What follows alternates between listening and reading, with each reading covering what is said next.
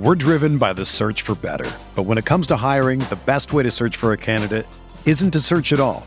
Don't search, match with Indeed. Indeed is your matching and hiring platform with over 350 million global monthly visitors, according to Indeed data, and a matching engine that helps you find quality candidates fast. Ditch the busy work. Use Indeed for scheduling, screening, and messaging so you can connect with candidates faster. Leveraging over 140 million qualifications and preferences every day, Indeed's matching engine is constantly learning from your preferences, so the more you use Indeed, the better it gets. Join more than 3.5 million businesses worldwide that use Indeed to hire great talent fast. And listeners of this show will get a $75 sponsored job credit to get your jobs more visibility at Indeed.com/Blue Wire. Just go to Indeed.com/Blue Wire right now and support our show by saying that you heard about Indeed on this podcast. That's Indeed.com/Blue Wire. Terms and conditions apply. Need to hire? You need Indeed. Whether you're a world-class athlete or a podcaster like me, we all understand the importance of mental and physical well-being and proper recovery for top-notch performance. That's why I'm excited that Unified Healing is sponsoring this podcast. Unified Healing is a new and super innovative global network of wellness centers powered by Energy Enhancement System, or EE System. If you haven't heard of the EE System, you'll want to listen up. This technology promotes wellness, deep relaxation, purification, and rejuvenation. At hundreds of locations across the globe, access to a center is easy and affordable. Interested in experiencing the EE System technology for yourself? Go to unifiedhealing.com/Blue Wire to learn more and find a center near you. That's UNIFYDhealing.com/Blue Wire. No material or testimonials on the Unified Healing website are intended to be viewed as medical advice or a substitute for professional medical advice, diagnosis, or treatment. Always seek the advice of your physician or other qualified healthcare provider with any questions you may have regarding a medical condition or treatment and before undertaking a new healthcare regimen, including EE System.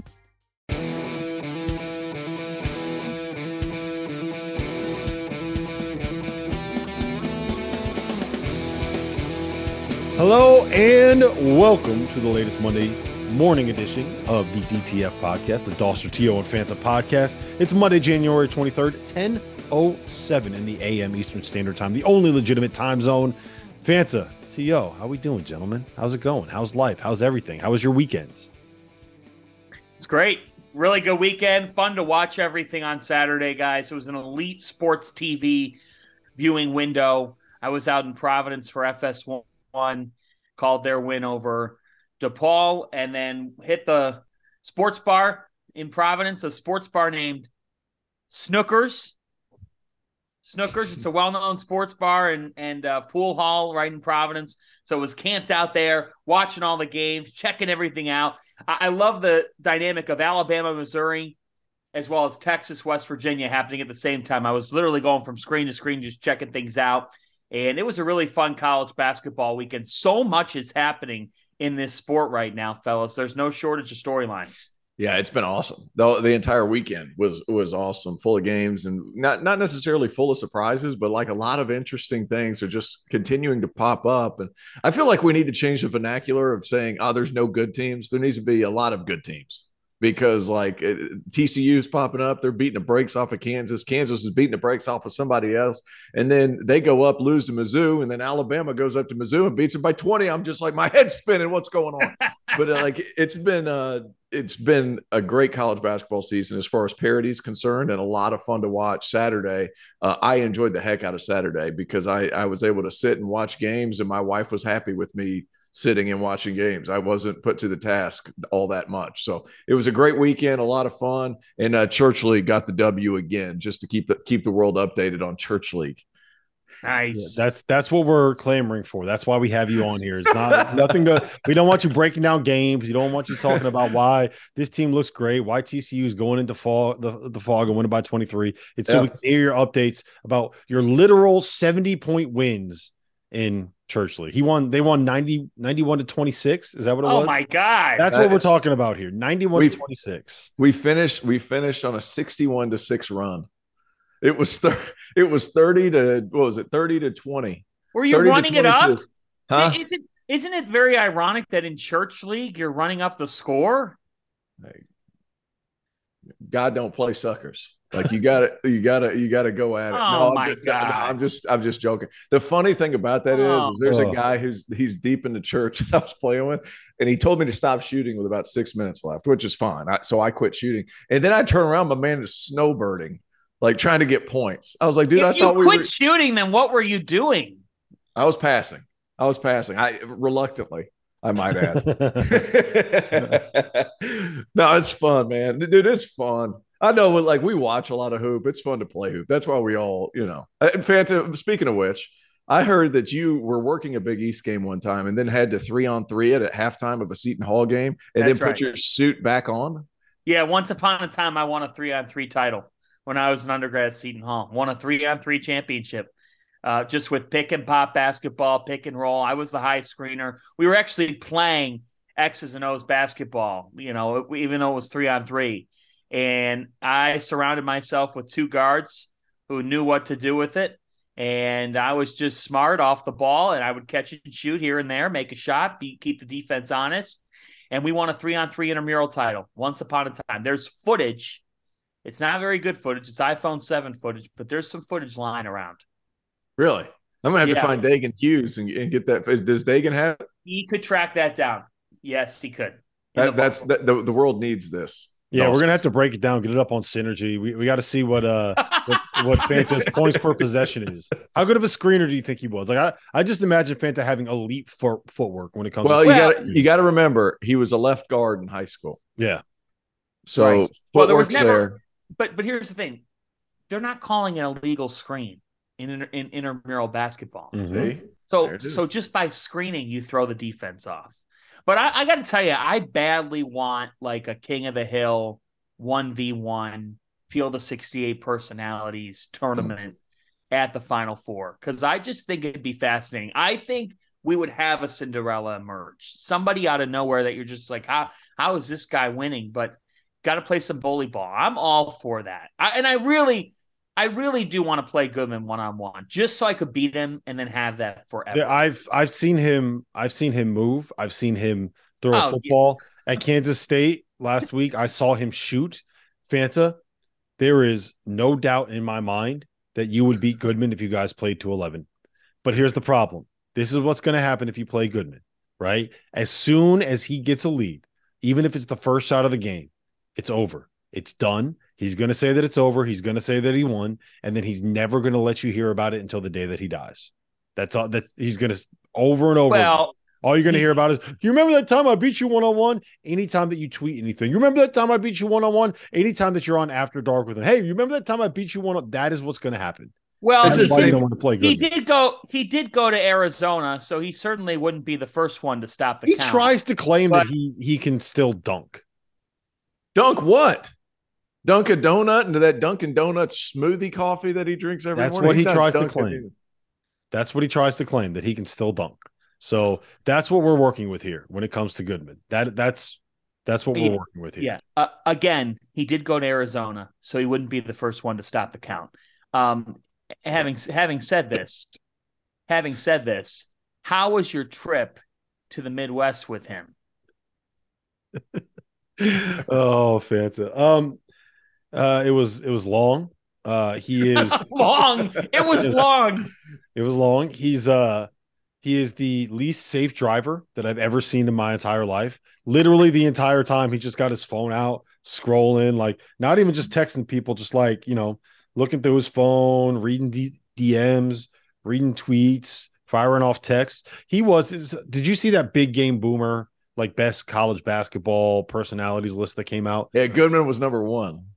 Well, do you want to know why? During our drive from Manhattan to Columbia, he was just messaging with Big Game Boomer, giving him advice and giving him tips on what the top 100 should look like, and then lost his mind when it came out and he didn't get final say on what the top 100 was.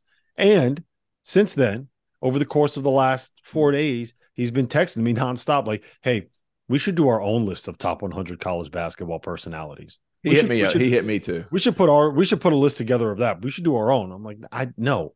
Did he ask you? No. Yeah, he asked me, Tio. Yeah. Rank your top 10. It's really hard. It is hard. It was hard. Yeah. Do you have Yeah. your top 10 just out of curiosity? Yeah, I gave him one. I did too. I gave him one. Yeah, it is hard though. Rob made it. He's on I there. made it. Yeah, Yeah, of course. Yeah. I thought other now, 16 Rob, you didn't make mine because I thought he was referring just to television. Yeah. I said if it's not just television, Hey, you can watch then would be YouTube in on it. TV, sir. That's You can true, watch- but you you can know watch what I YouTube mean. on I'm TV. thinking You know what? network You know what, stuff. Tio? You didn't make my top 10 either. How about I that? didn't think I Huh? would. I didn't How about think I that? would. I thought we were talking about television. What's your top 10? Do you have a top 10, Rob? I did not make one. I have Hold no interest on. in doing that. I have no interest in arguing with people. I've no like that just that's going to open up a can of worms where all you're going to do is hurt feelings. And there's one thing that Goodman loves to do, and that is to hurt people's my feelings God. and find ways to take shots at the Seth Greenbergs of the world. All right. Why don't we talk basketball? Yeah, you don't have to give your top 10, Fanta. Let's get into the basketball for the weekend. So Kentucky might be back. I love how T.O. said that not a lot happened this weekend, but it's the first time ever that we saw the top two teams in the AP poll lose at home in the same 2-day stretch. We got to talk about who the new number one is, and we had a Pac-12 showdown. But before we do all of that, I think the most interesting story coming out of this weekend happened on Sunday. Indiana, despite playing without Xavier Johnson, despite having a limited Race Thompson, has now won 3 in a row. They beat Wisconsin. They beat Illinois. On Sunday, they beat Michigan State by 13. Trace Jackson Davis, over the course of the last 6 games in 2023, is averaging 24.5 points, 13.3 boards, 4.7 assists, and 3.7 blocks. All of a sudden, Indiana is back, top 10 in KenPom. And in those 6 games, in that 6-game stretch, they lost their first 3, gave up 260 points in those 3 losses. Their last 3 games, they gave up 179 points in the 3 wins. T.O., you guys talked about this on After Dark last night. Is Indiana back? I don't know the word back. Did they ever really leave? That I know they had some issues and everything like that as far as point guard play was a question, all that. But if Trace Jackson Davis is as good as what he's been over the last few days, I know you have that 6-game stat lineup, Rob. Like he was incredibly dominant, like in so many different ways. And guys, he's got to have the strongest hands. I said in the Big Ten last night, and I started to think about it. I'm not sure there's a guy in the country with stronger hands. Maybe Sheboy, but Sheboy doesn't have soft hands to where he catches stuff naturally. Trace Jackson Davis, like he grabs rebounds just out of people's hands because he feels like it. Like there was a rebound yesterday. Joey Hauser's going up for a rebound. Trace just like, nope, that's mine. I'll take that one. And then just goes back up with an offensive rebound. And to be honest with you, he might be the best lob catcher in the past 15, 20 years. And that's a lot of people included. And the reason I'm saying that is because of the angles from where he catches these lobs. Like he'll be running at the goal. He'll be running at the rim. They will throw it over his head. He will still find a way in transition to catch the ball and dunk it while catching it here and then turning around and dunking it there. It's one of the most remarkable abilities I've seen from somebody like that. And it's consistent. He's got the softest hands, the strongest hands, and like his ability to finish those possessions is remarkable. And you can't stop him right now. He's boarding everything. He's scoring everything. They say don't let him go left. What he's going to do. You know exactly what he's going to do. He's going to his left hand, and you can't stop him. You know what the crazy part is? The crazy part about that is sometimes you're so worried about a guy doing a certain thing that like you overplay that so much that it becomes an advantage to use that hand. Does that make sense? Like somebody leads you left, but like you want to go right, but they open up completely. And if you attack that top foot, you can forget it. Like you're going right. It's the same kind of principle. Like it's almost baffling that he's still able to get to that left hand. Well, I have a couple of thoughts on this. Oh boy. Number one. I'm buckling up. Oscar Tshiebwe, 22-18. Drew Timme, 22-13. Dane Danger, 20-7. Zach Edey told me in a post-game interview last Monday, I could have scored 40 today. And we know what he did against Michigan State. So, I believe that you're right, Rob. Indiana is bad. However, they beat a team that is the biggest mystery in college basketball in Illinois. I don't know what we're getting from day to day from them. And they beat a Michigan State team that, frankly, has allowed opposing bigs to dominate them all season long. Michigan State has been bad. And Tom Izzo would tell you they've been bad. They've been bad against opposing centers. We knew that this would be their weakness, and it has been their weakness. To me, though, Indiana being back hinges on two things that are not Trayce Jackson-Davis. Number one, they're defending. Their defense was horrible earlier in conference play. Last year, they finished the season as the top KenPom team out of the Big Ten in defense, in defensive efficiency. The other thing is, you look at what they did against Michigan State, but you look at what they did against Illinois, what they've done recently. With Xavier Johnson out, Trey Galloway has to be better.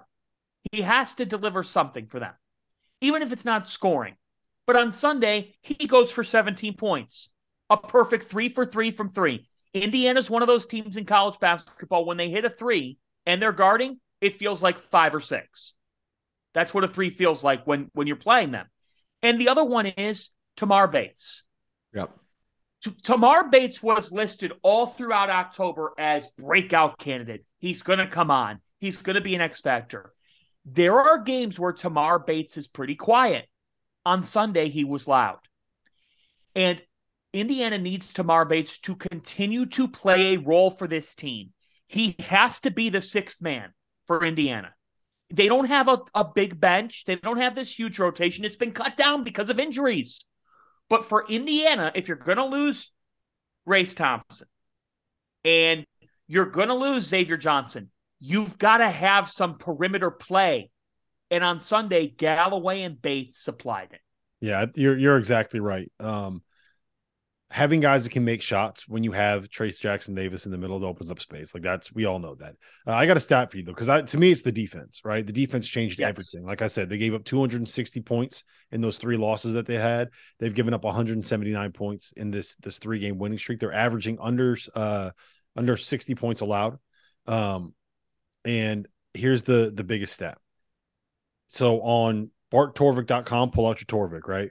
Pull out your Torvik. Pull out your Torvik. You can look at efficiency stats, break down by like certain date ranges. And during this 3-game winning streak, their defensive efficiency rating is 87.4. You extrapolate that out across the entire season, that's 6th nationally. That changes everything when you can actually get stops. Because they're never going to be a great offensive team, but you can be a good enough offensive team if you are good defensively and you have Trayce Jackson-Davis. Like, you can find a way to win a lot of basketball games in the Big Ten. So that's just kind of, and you know what? Now is this a case where numbers are deceiving? Because Indiana is, according to KenPom's, number 20 offense in the country. Is this a case where numbers are deceiving? Yeah, I mean, I think a lot of that has to do with beating up on some lesser teams. And it's also the games where they gave up 260 points, like they were in those games. So they were getting out and they were running, they were scoring some points. And like Fana said, they got guys that are making shots a little bit now. It's not just Miller Kopp out there trying to space the floor. And like we gotta give him a shout out. Jalen Hood-Schifino was not great on Sunday, but he was great for like the last 8 or 9 games heading into Sunday. So having him kind of step into the role vacated by Xavier Johnson. I mean, look, I'll tell you this. I'm kind of at the point where if Xavier Johnson can come back healthy by March, like all of a sudden you're looking at an Indiana team that can be really dangerous with a bunch of shooters, 2 combo guards, and Trayce Jackson-Davis. Like that's their guard. That's not a team you want to face. You know who else might be back, guys? Kentucky might be back. They might officially be back. They've also won 3 in a row. They won at Tennessee. Sorry, T.O. They beat Georgia by 14, and they beat Texas A&M, who was 5-0 in the SEC coming into that game. The biggest thing here, Phantom, I'm going to you first on this one. Cal has cut the rotation. It seems like he's fully bought into this idea. They are basically playing 8 guys. There are 6 in the main rotation. Lance Ware kind of gets the minutes whenever Oscar Tshiebwe's in foul trouble or needs a quick spell on the bench. And Severe Wheeler, in the last 2 games combined that he's played, has averaged 9.5 minutes. So it seems like Cal has kind of figured it out. And I'm going to give you another stat. Their adjusted offensive efficiency on Torvik in that 3-game stretch is 114.6, and that would rank them in the top 15 nationally if you put that over the entire season. So, Fanta, is Kentucky back? Not to the degree that I believe in Indiana, because I still have my doubts with Kentucky offensively, but the performance against Texas A&M was what I'd like to see more of here as things string along, because they had 4 in double figures. Antonio Reeves, to me, has emerged as the X factor for this ball club, because over the last 5 games, he's averaging around 15, 16 points per game. He's got 2 20-plus point performances. He hit 5 threes against A&M on Saturday. So, guys, we have been clamoring all season long for Kentucky to make some shots from the outside. And frankly, we've called them a poor shooting team, and rightfully so, right? I mean, that's what we've talked about. But for this team, they're another one now. They've unlocked something here. Reeves is delivering. He's stepping up here over the last couple of games. Over these last 2 weeks, he's been very, very good, much better. And, you know, I think sometimes for teams, when you're losing, you get to a point where the only guys you got are yourselves.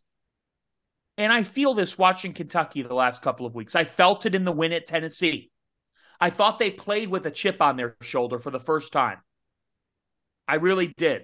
I thought Tshiebwe came out and punched and said, I'm tired of this. I'm actually tired of this. I'm tired of getting doubted. I'm tired of losing. Like, on the marathon of college basketball, everybody goes through a period, for the most part, where you're going to be doubted, or where somebody's going to be like, you know what, they're not what they're made out to be. You know who people are calling that for on this Monday morning? Not to the same degree. I think all 3 of us agree they'll be okay. But, like, you know who's going through that as they wake up today? Kansas. They've lost a couple games in a row. Now they're at Baylor tonight. And you all know, if they lose to Baylor on Monday night, well, it's the Big 12. It's life in the Big 12. Yeah. For Kentucky, I agree with you. They found the lineup. Cal is riding it. Because, guys, could he really ride any other horse at this point? The answer to that question is no. We're driven by the search for better. But when it comes to hiring, the best way to search for a candidate isn't to search at all. Don't search, match with Indeed. Indeed is your matching and hiring platform with over 350 million global monthly visitors, according to Indeed data, and a matching engine that helps you find quality candidates fast. Ditch the busy work. Use Indeed for scheduling, screening, and messaging so you can connect with candidates faster.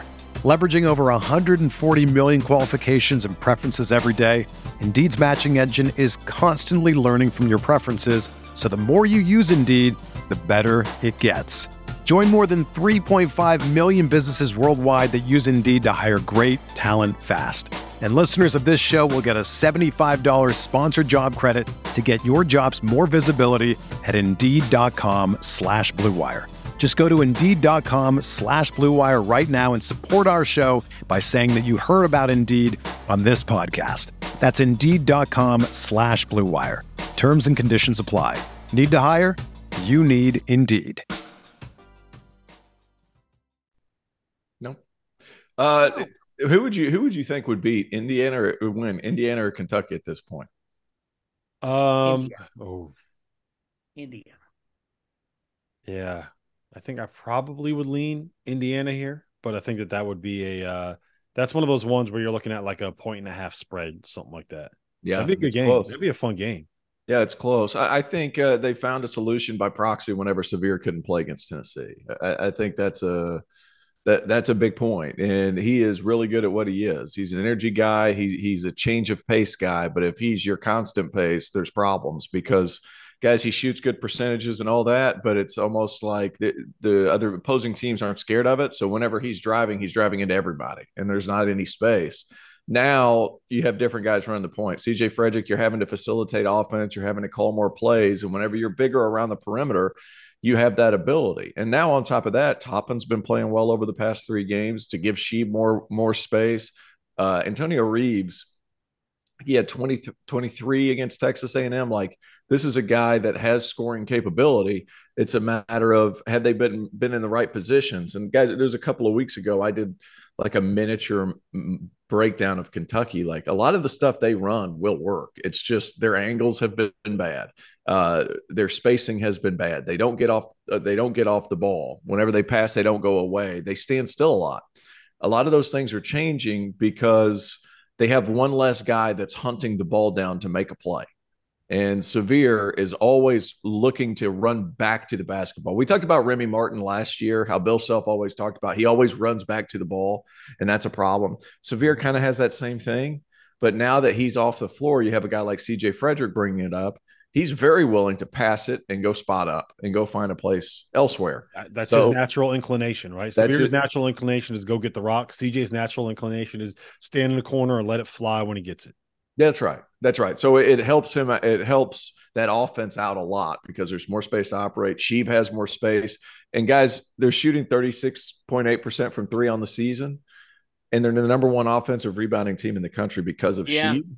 So, like, even when they're missing, they're getting another shot on almost 40% of They never had to be a great you don't have to run great stuff if you're. They just have to be marginally decent at a lot of things. You have to be able to create good shots for the guys that can make shots. You have to be able to create situations where you have CJ Frederick, like we said, standing in the corner, catching and shooting, where you have Antonio Reeves coming off a curl where he doesn't all of a sudden come off that screen and he's looking at 3 guys in front of him. You have to have the option where he can put the ball on the floor and get to the rim, or just take that little pull up off the screen. You have to be able to get Jacob Toppin in a situation where you have him ISO'd in the mid post, right? And he can make a move without seeing 3 guys in front of him. That's all you need, because you're going to be able to get enough off the offensive glass with Sheway, and you're going to be able to make enough threes, and now they're able to space the floor. It's frustrating that it took a Severe Wheeler injury for like Cal to do what we've all been kind of asking him to do. And the other big thing is that we're seeing less of the 2 big lineups, right? Lance Ware is, if you just have him be the energy guy that comes in for 10 to 15 minutes to use his fouls, to spell Sheway, to make sure that you're not playing Sheway 39 minutes a night, he can do that. But do you trust them? Do you trust them?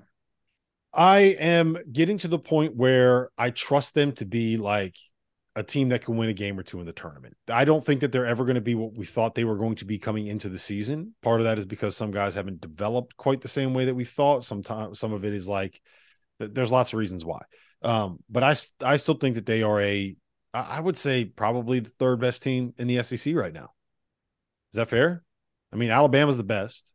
Tennessee's probably the 2nd best. And then I would put Kentucky there as that next best team. Hard to argue.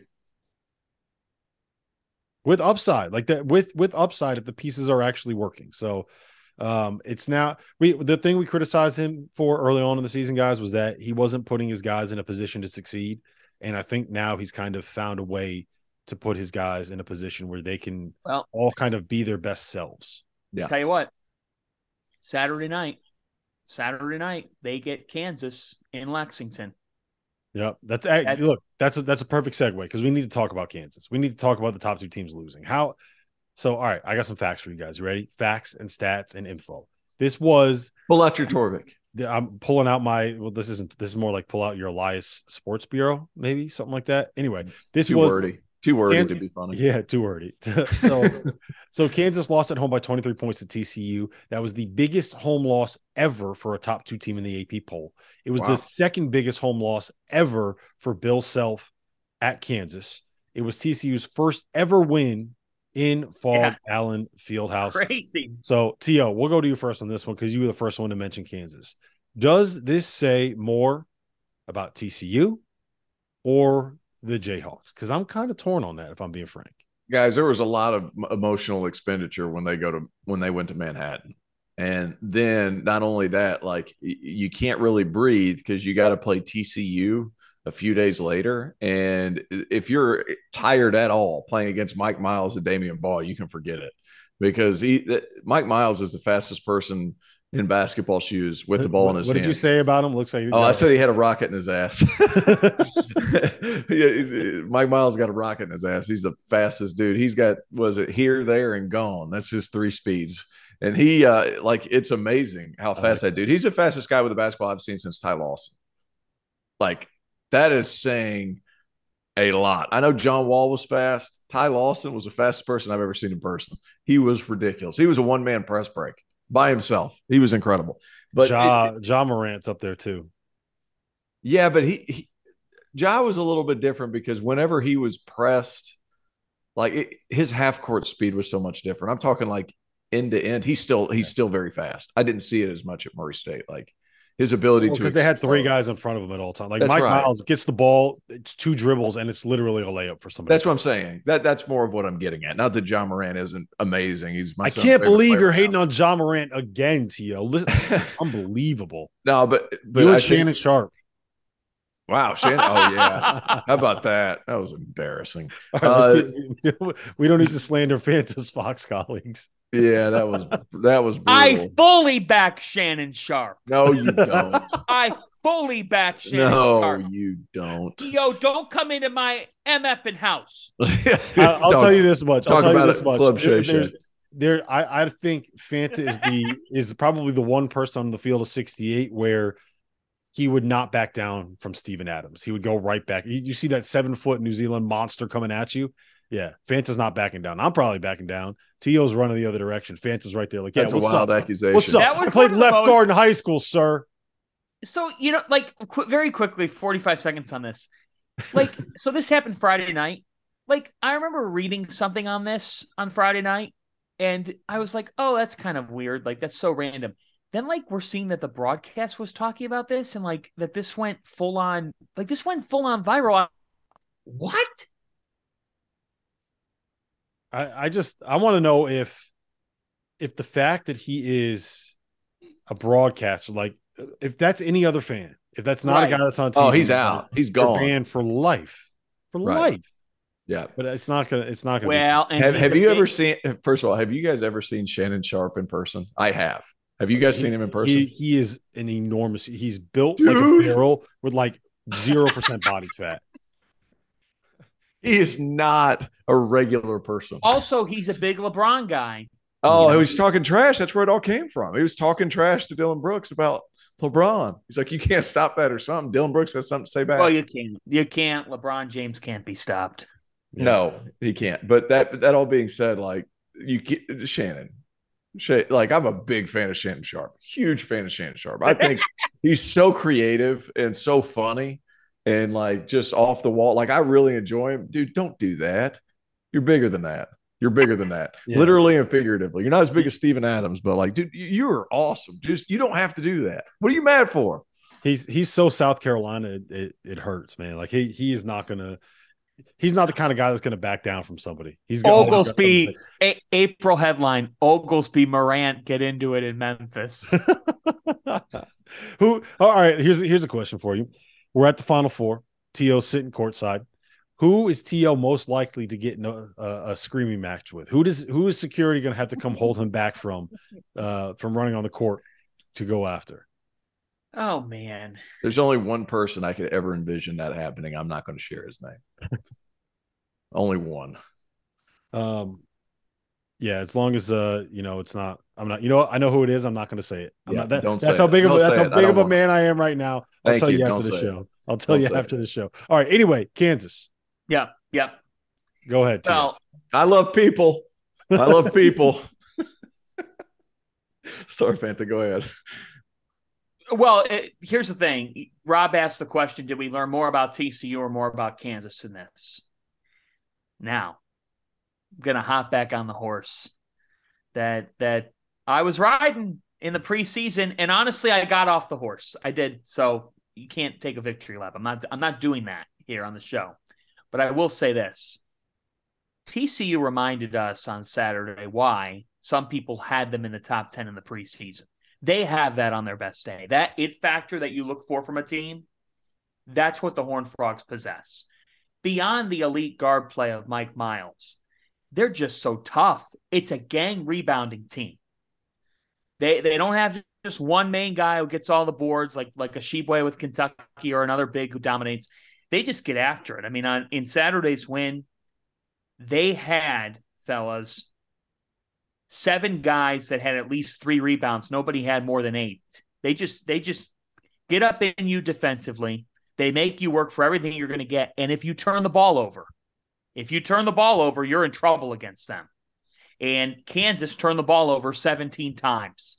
T.O. and I were messaging each other a couple weeks ago, and I said, Terrence, when TCU gets downhill, oh my goodness gracious. Yep. They are scary levels of good. Well, you're right. Kansas coming off the emotional game at Kansas State was the best thing that could have happened for Texas Christian University. Right. Jamie Dixon's team defends you.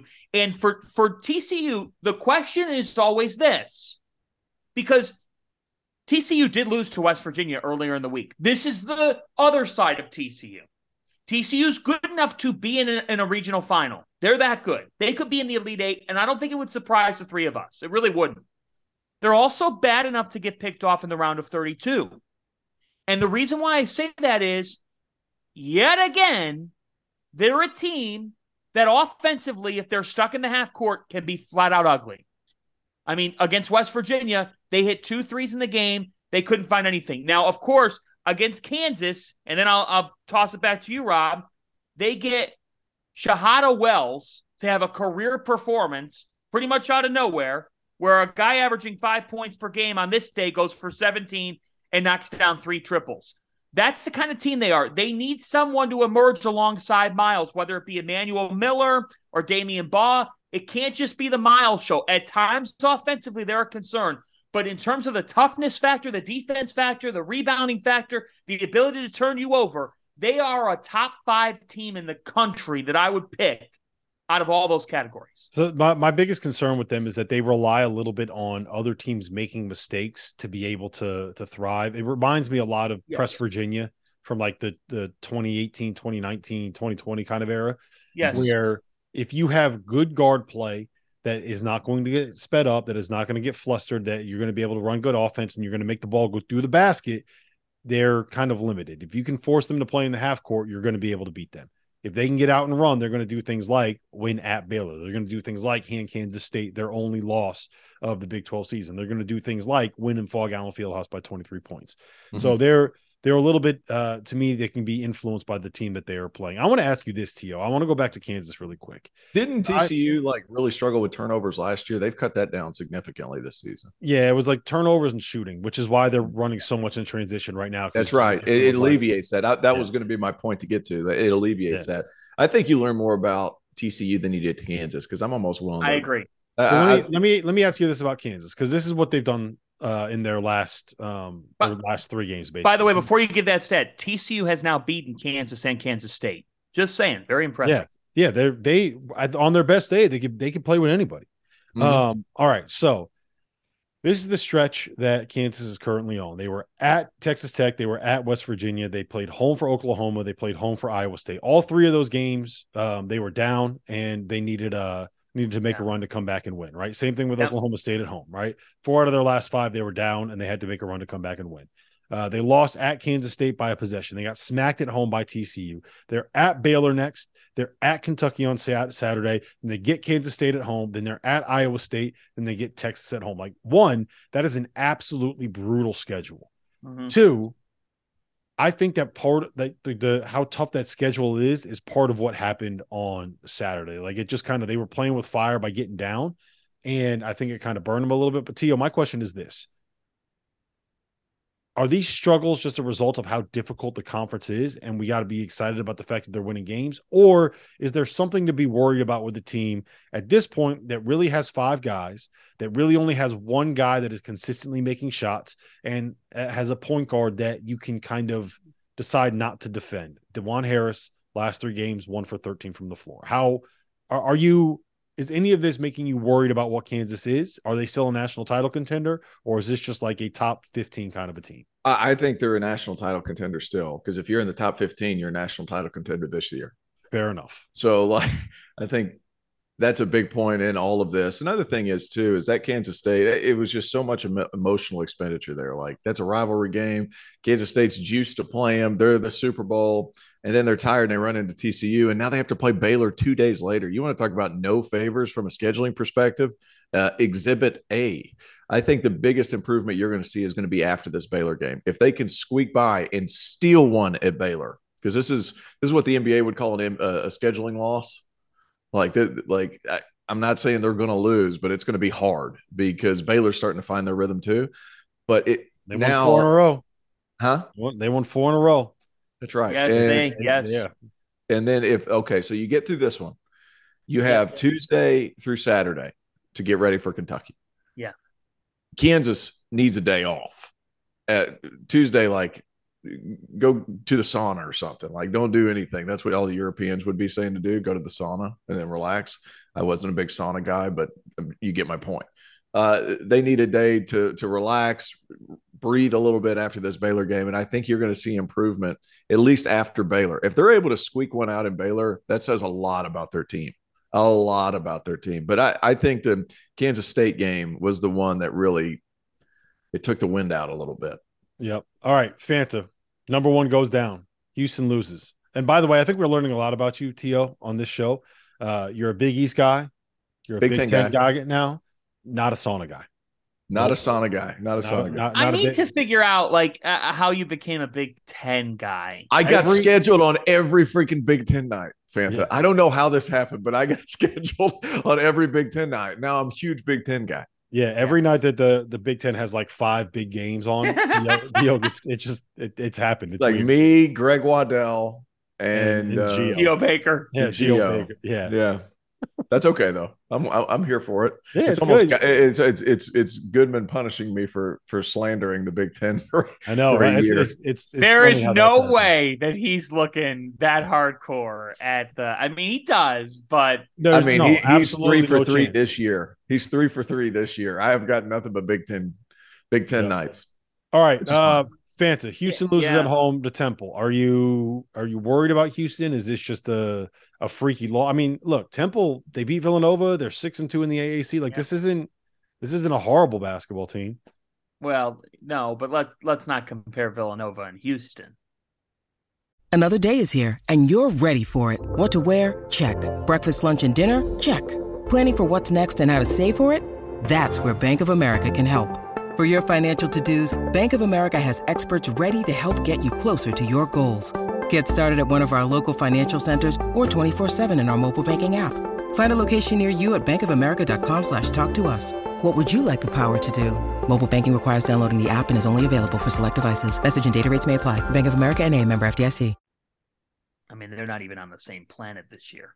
Mm-hmm. Let's call a spade there. However, guys, so Houston does concern me. And because on the offensive end of the floor, they're not great. And to me, Jarace Walker has been amazing at times for this team, but typical of a freshman in college basketball, no matter how talented he is, because he's extremely talented, he'll go through some cold spells. And against Temple and Tulane, he struggled. I mean, he shot a combined 6 for 20 in those games. Against Cincinnati and SMU, both commanding wins for the Cougars, Walker combined for 24 points. He was great. Marcus Sasser is tremendous. Houston is not going to get blown out by anyone. I mean, on a day on Sunday where they could not have shot the ball much worse from their main players. Walker goes 3 for 12. Jamal Shed and Marcus Sasser go a combined 8 for 27 in this game. And they lost the game by 1. They lost the game by a point. But, I do get concerned with who they are on the offensive end of the floor. And I think that it's real this time. Like in the past couple of years, we've said, yeah, they're not a great offensive team. Well, they were still good enough. And on the defensive end, they were just so tough, which is still very much the case. But it's one of those things where, Terrence, we've talked about this. when you have offensive limitations, at a certain point in March, you're going to have to trade some buckets by virtue of the way the tournament goes. It's just how it goes.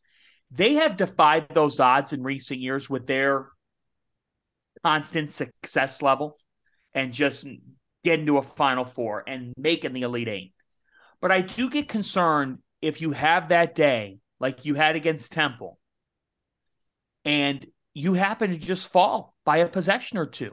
I would find it hard to believe you'll never see this Houston team lose by 15 to 20. That ain't happening in the NCAA tournament. They're too good. They're too tough. They're too hard-nosed. But guys, when you have offensive limitations, it leaves you susceptible to getting beat by anybody on a given day. And I don't think people thought that about Houston before this loss on Sunday. I think people thought there's a legitimate case for them to be the best team. And maybe they're the dominant force in college basketball. No, they're not. They're not that team.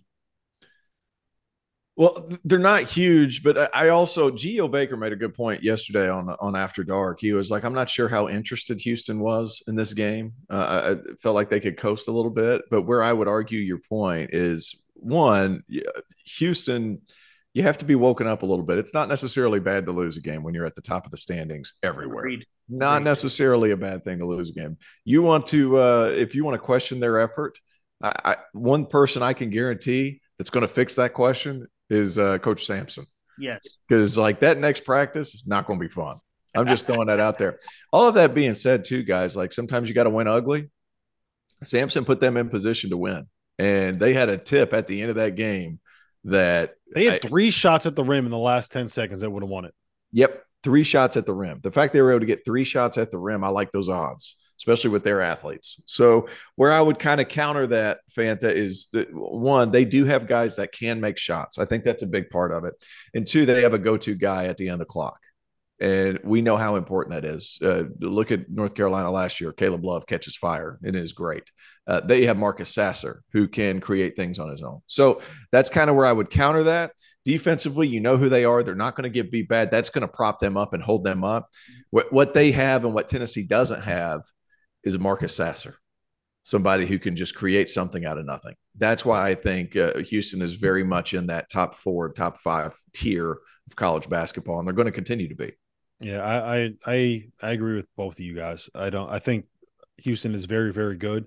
I don't think you are ever going to be able to call them great because they're not going to be able to just run people out of the gym. Let me ask you guys this. All right. Houston was the number 1 team in the country in the AP poll. Kansas was the number 2 team in the country in the AP poll, which kind of sets up a situation where we got to decide Purdue, Alabama. I think those are probably the only 2 teams that will get number 1 votes. Maybe Houston will just because they're still number 1 in the metrics, but that's not normally how it works with the polls. That's part of the reason why the polls are dumb. Either way, Fanta, I know that you put out your top 15 already, your power rankings over at Fox. Who do you have number 1 and why? For the second consecutive week, we've got Alabama at number 1 on FoxSports.com because the Crimson Tide have outscored their SEC opponents by 147 combined points. They have won all 7 SEC games by double digits. They're the first team since 2012-13 Florida that's won all 7 of their SEC games to open conference play by double digits. That Florida team went to the Elite Eight.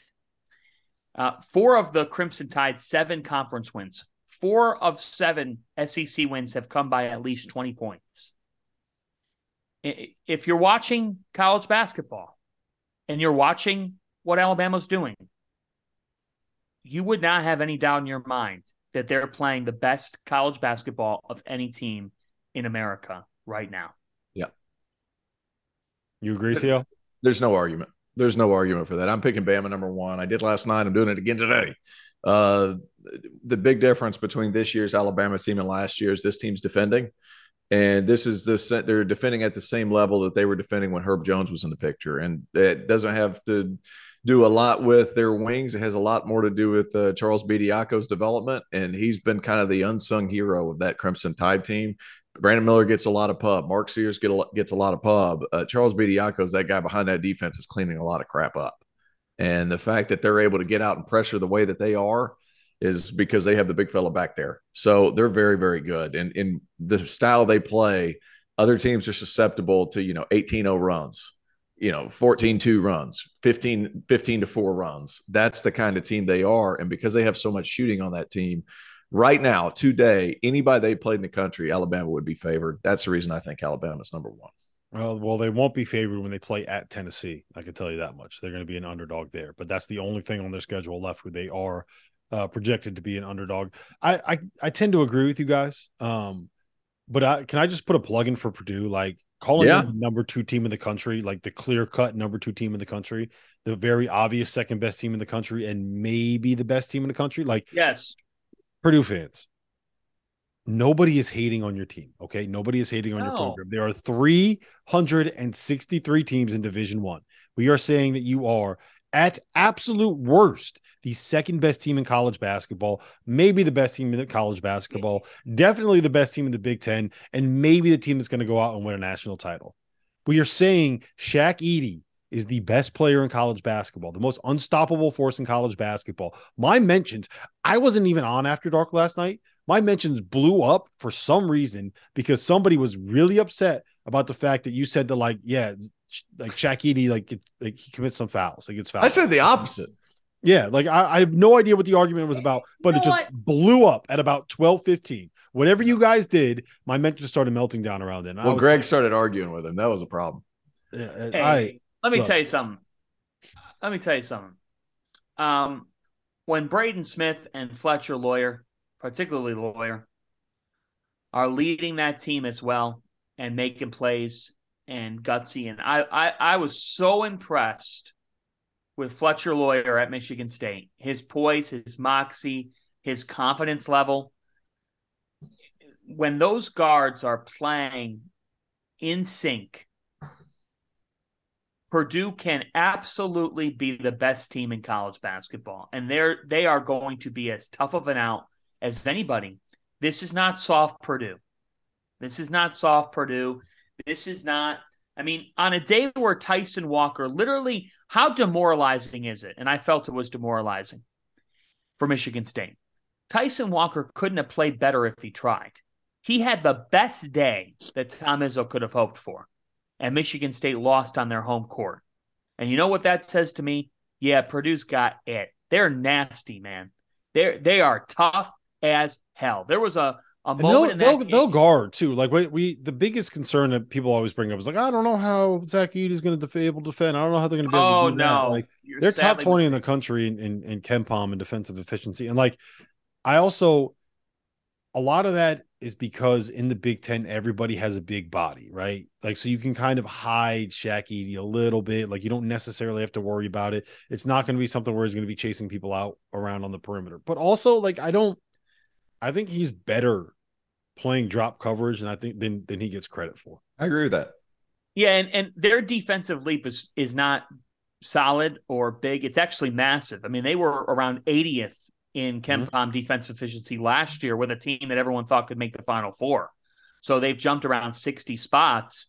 And to me, there's just different playmakers who make things happen. Caleb Furst doesn't get enough credit for what he does for this team. Mason Gillis. Gillis comes up big for this team. They've got a supporting cast. They do defend. In all honesty, Michigan State's one of the teams that actually matches up quite well with them. Izzo should ride the small ball, because it's something different in a Big Ten that's loaded up with bigs. However, Purdue is that good. They really are. And just to think, guys, that Zach Edey has 4 performances this year of at least 26 points and 14 rebounds. And 11 other players in college basketball can even say that, and they've only done it one time. And Edey's got 3 more than any other player in the sport. He is crazy good. So you have a generational talent surrounded by Matt Painter guards. You're not going to lose. Yep. Fanta, you got to get out of here at 11, so I'm going to give you one last thing. The most interesting team when it comes to where they're ranked on Monday morning, to be clear, we're recording this before the AP poll is out, so I'm going to be fascinated to see where they are, is Kansas State. They were 13th last week. They are outside the top 25, both on Torvik and KenPom. Where do you rank this team? Because the metrics say that they aren't quite as good as people think that they are, But if you look at what they've done and the wins that they have and the way that they're playing, like, I don't know how you rank them outside, like maybe the top 8 at the absolute worst. Yeah, I think they deserve to be ranked number 3. Oh, okay. There you go. I saw you put your poll out, Fanta. Number 3. That's good. Hey, I'm not mad at that.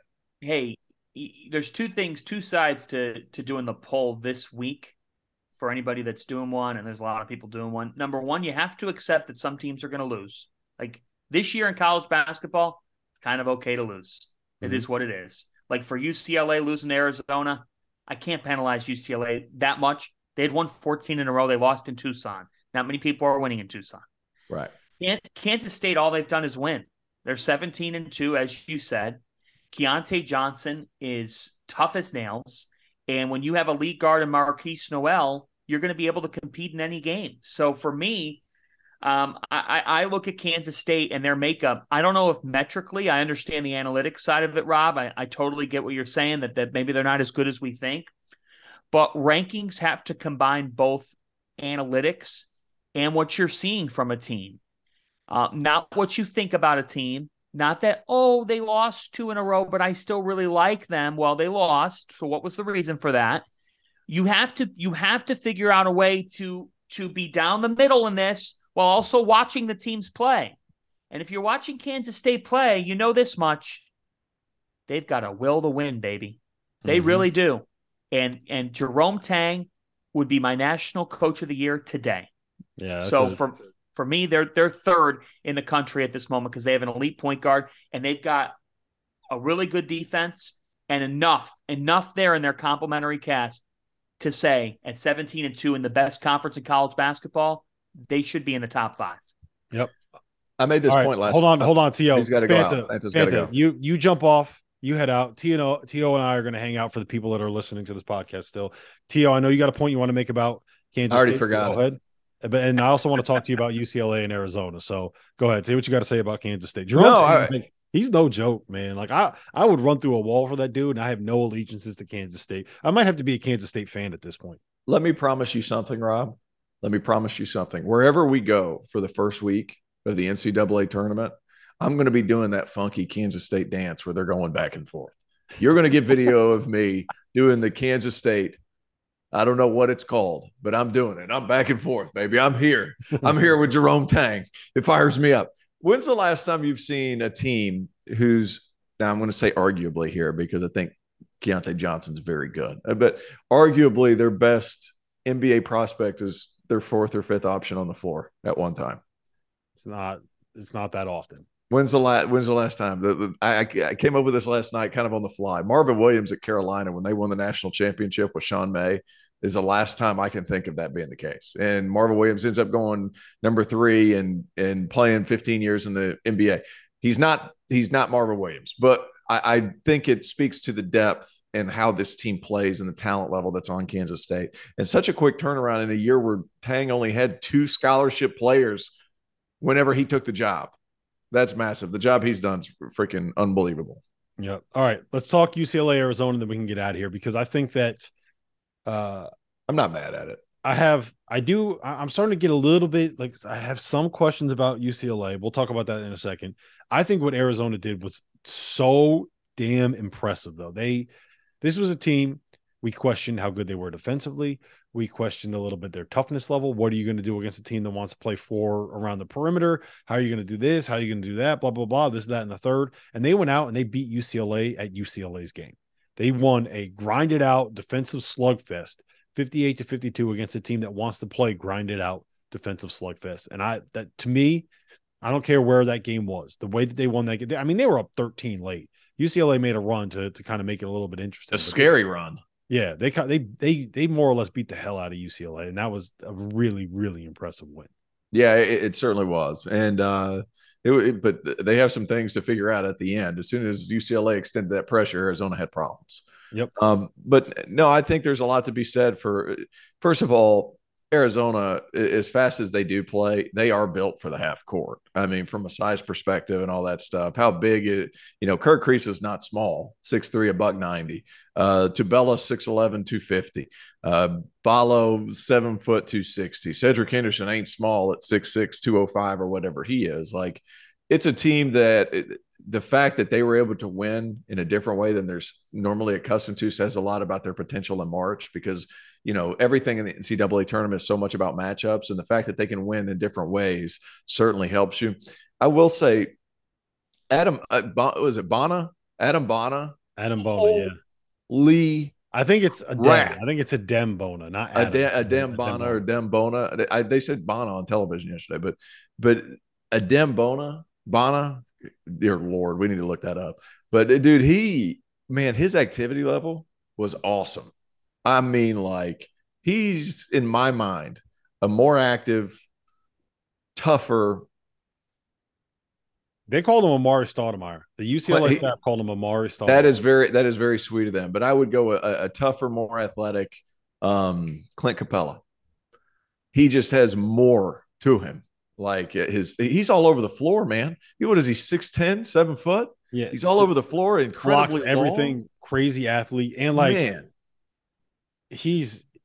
I'm gonna say something, and I hope people take it the right way, but he's kind of an asshole too. Like, he's got a little bit of prick in him, like, in a good way, right? Where he kind of, he'll get in your face a little bit after he blocks a shot. And if you score on him, he gets a little bit pissed off. He's like, no, that's not happening. Wait until you come down here again. Right. Like, he's got, what's the saying? He's got that dog in him. He's got some dog in him. He's got check his x-rays. Check his x-rays. He got dog in him. He plays with an edge. But that UCLA team too, man. Like, I know they got down because I think the size discrepancy got them in Tucson. And you run into those big bodies for 40 minutes, like, it's going to take a toll. That all was also really smart the way that Tommy Lloyd played. Like, he just didn't guard Adem Bona. Like, they just kind of let him roam on the perimeter and left an extra body in the paint. So anytime you tried to drive, like, oh, by the way, here's Oumar Ballo, who is 7 foot and 260 pounds. He's just going to be in your way anytime you try to go to the basket. Yeah. So. And keep in mind that, like, Amari Bailey hasn't been what a lot of people thought he was going to be, but he's still missing, is still valuable. I mean, he's still a valuable piece there. That's far and away the two best teams in the Pac-12. Far and away. Here's my concern. Okay. On paper, I think UCLA looks like a top 5 team in America. I love the lineup. I love, in theory, Tiger Campbell and Jaime Jaquez, and Jalen Clark's been unbelievable. I love Adem Bona. With Amari Bailey coming back, David Singleton does a really good job in the role that he's asked to play. They're tough. They defend. They look like a Mick Cronin team. Here are their best wins on the season. They beat Kentucky on a neutral when Kentucky was kind of not playing well at all. They won at Maryland by 27, but, like, I don't even know what to think of beating Maryland. And then after that, it's like USC, Utah, Oregon, Arizona. Like, there's not a lot of great wins on their resume. The 3 best teams that they played, they got smacked around a little bit by Illinois. They lost to Baylor, and they got smacked around a little bit by Arizona. So, yeah, but they're beating the brakes off of those other teams in the Pac-12, though. They are. But, like, at some point, look, bottom line is this. If they don't beat Arizona in the last game of the regular season at home, or they don't beat them in the Pac-12 tournament, they're going to enter the NCAA tournament without a win over a top 25 team. Oh, wow. Yeah, there's a lot to be said there.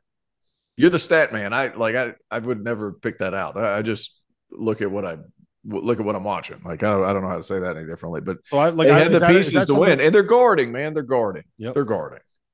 Does that worry you at all? That they're not. Kind of, sort of, maybe, but I mean, the thing about the NCAA tournament is you're not playing those big physical bodies every day anyway. And if there's one conference, as far as the Power Six concerned, where you're playing a bunch of different teams with a bunch of different personnel and bodies and body types and all that, it's the Pac-12. Now, is it great? No, but, like, there's a lot of variability from team to team as far as size is concerned and style of play is concerned. So that will have them adjusted a little bit, but that does concern me, because you got to go through some wars, and the fact that you're playing your best teams that you've played all year, you've lost to anybody inside the top 30, they haven't beaten. No, that's interesting. I had not picked that up until you said so, Rob. Yeah. So that is my one concern with UCLA. Still love them. All right. This has been the DTF podcast. If you're still listening, rate, review, subscribe, do all of those things that you know we love as podcasters. Subscribe to the Field of 68 Daily, the best way to catch up on college basketball every morning. You get an email in your inbox 8:30 a.m. Monday through Friday. And while you're at it, go check out field68.shop. We got a lot of cool merch in the store. So for Terrence Oglesby, for the since departed John Fanta, my name is Rob Doster. See you guys again next Monday.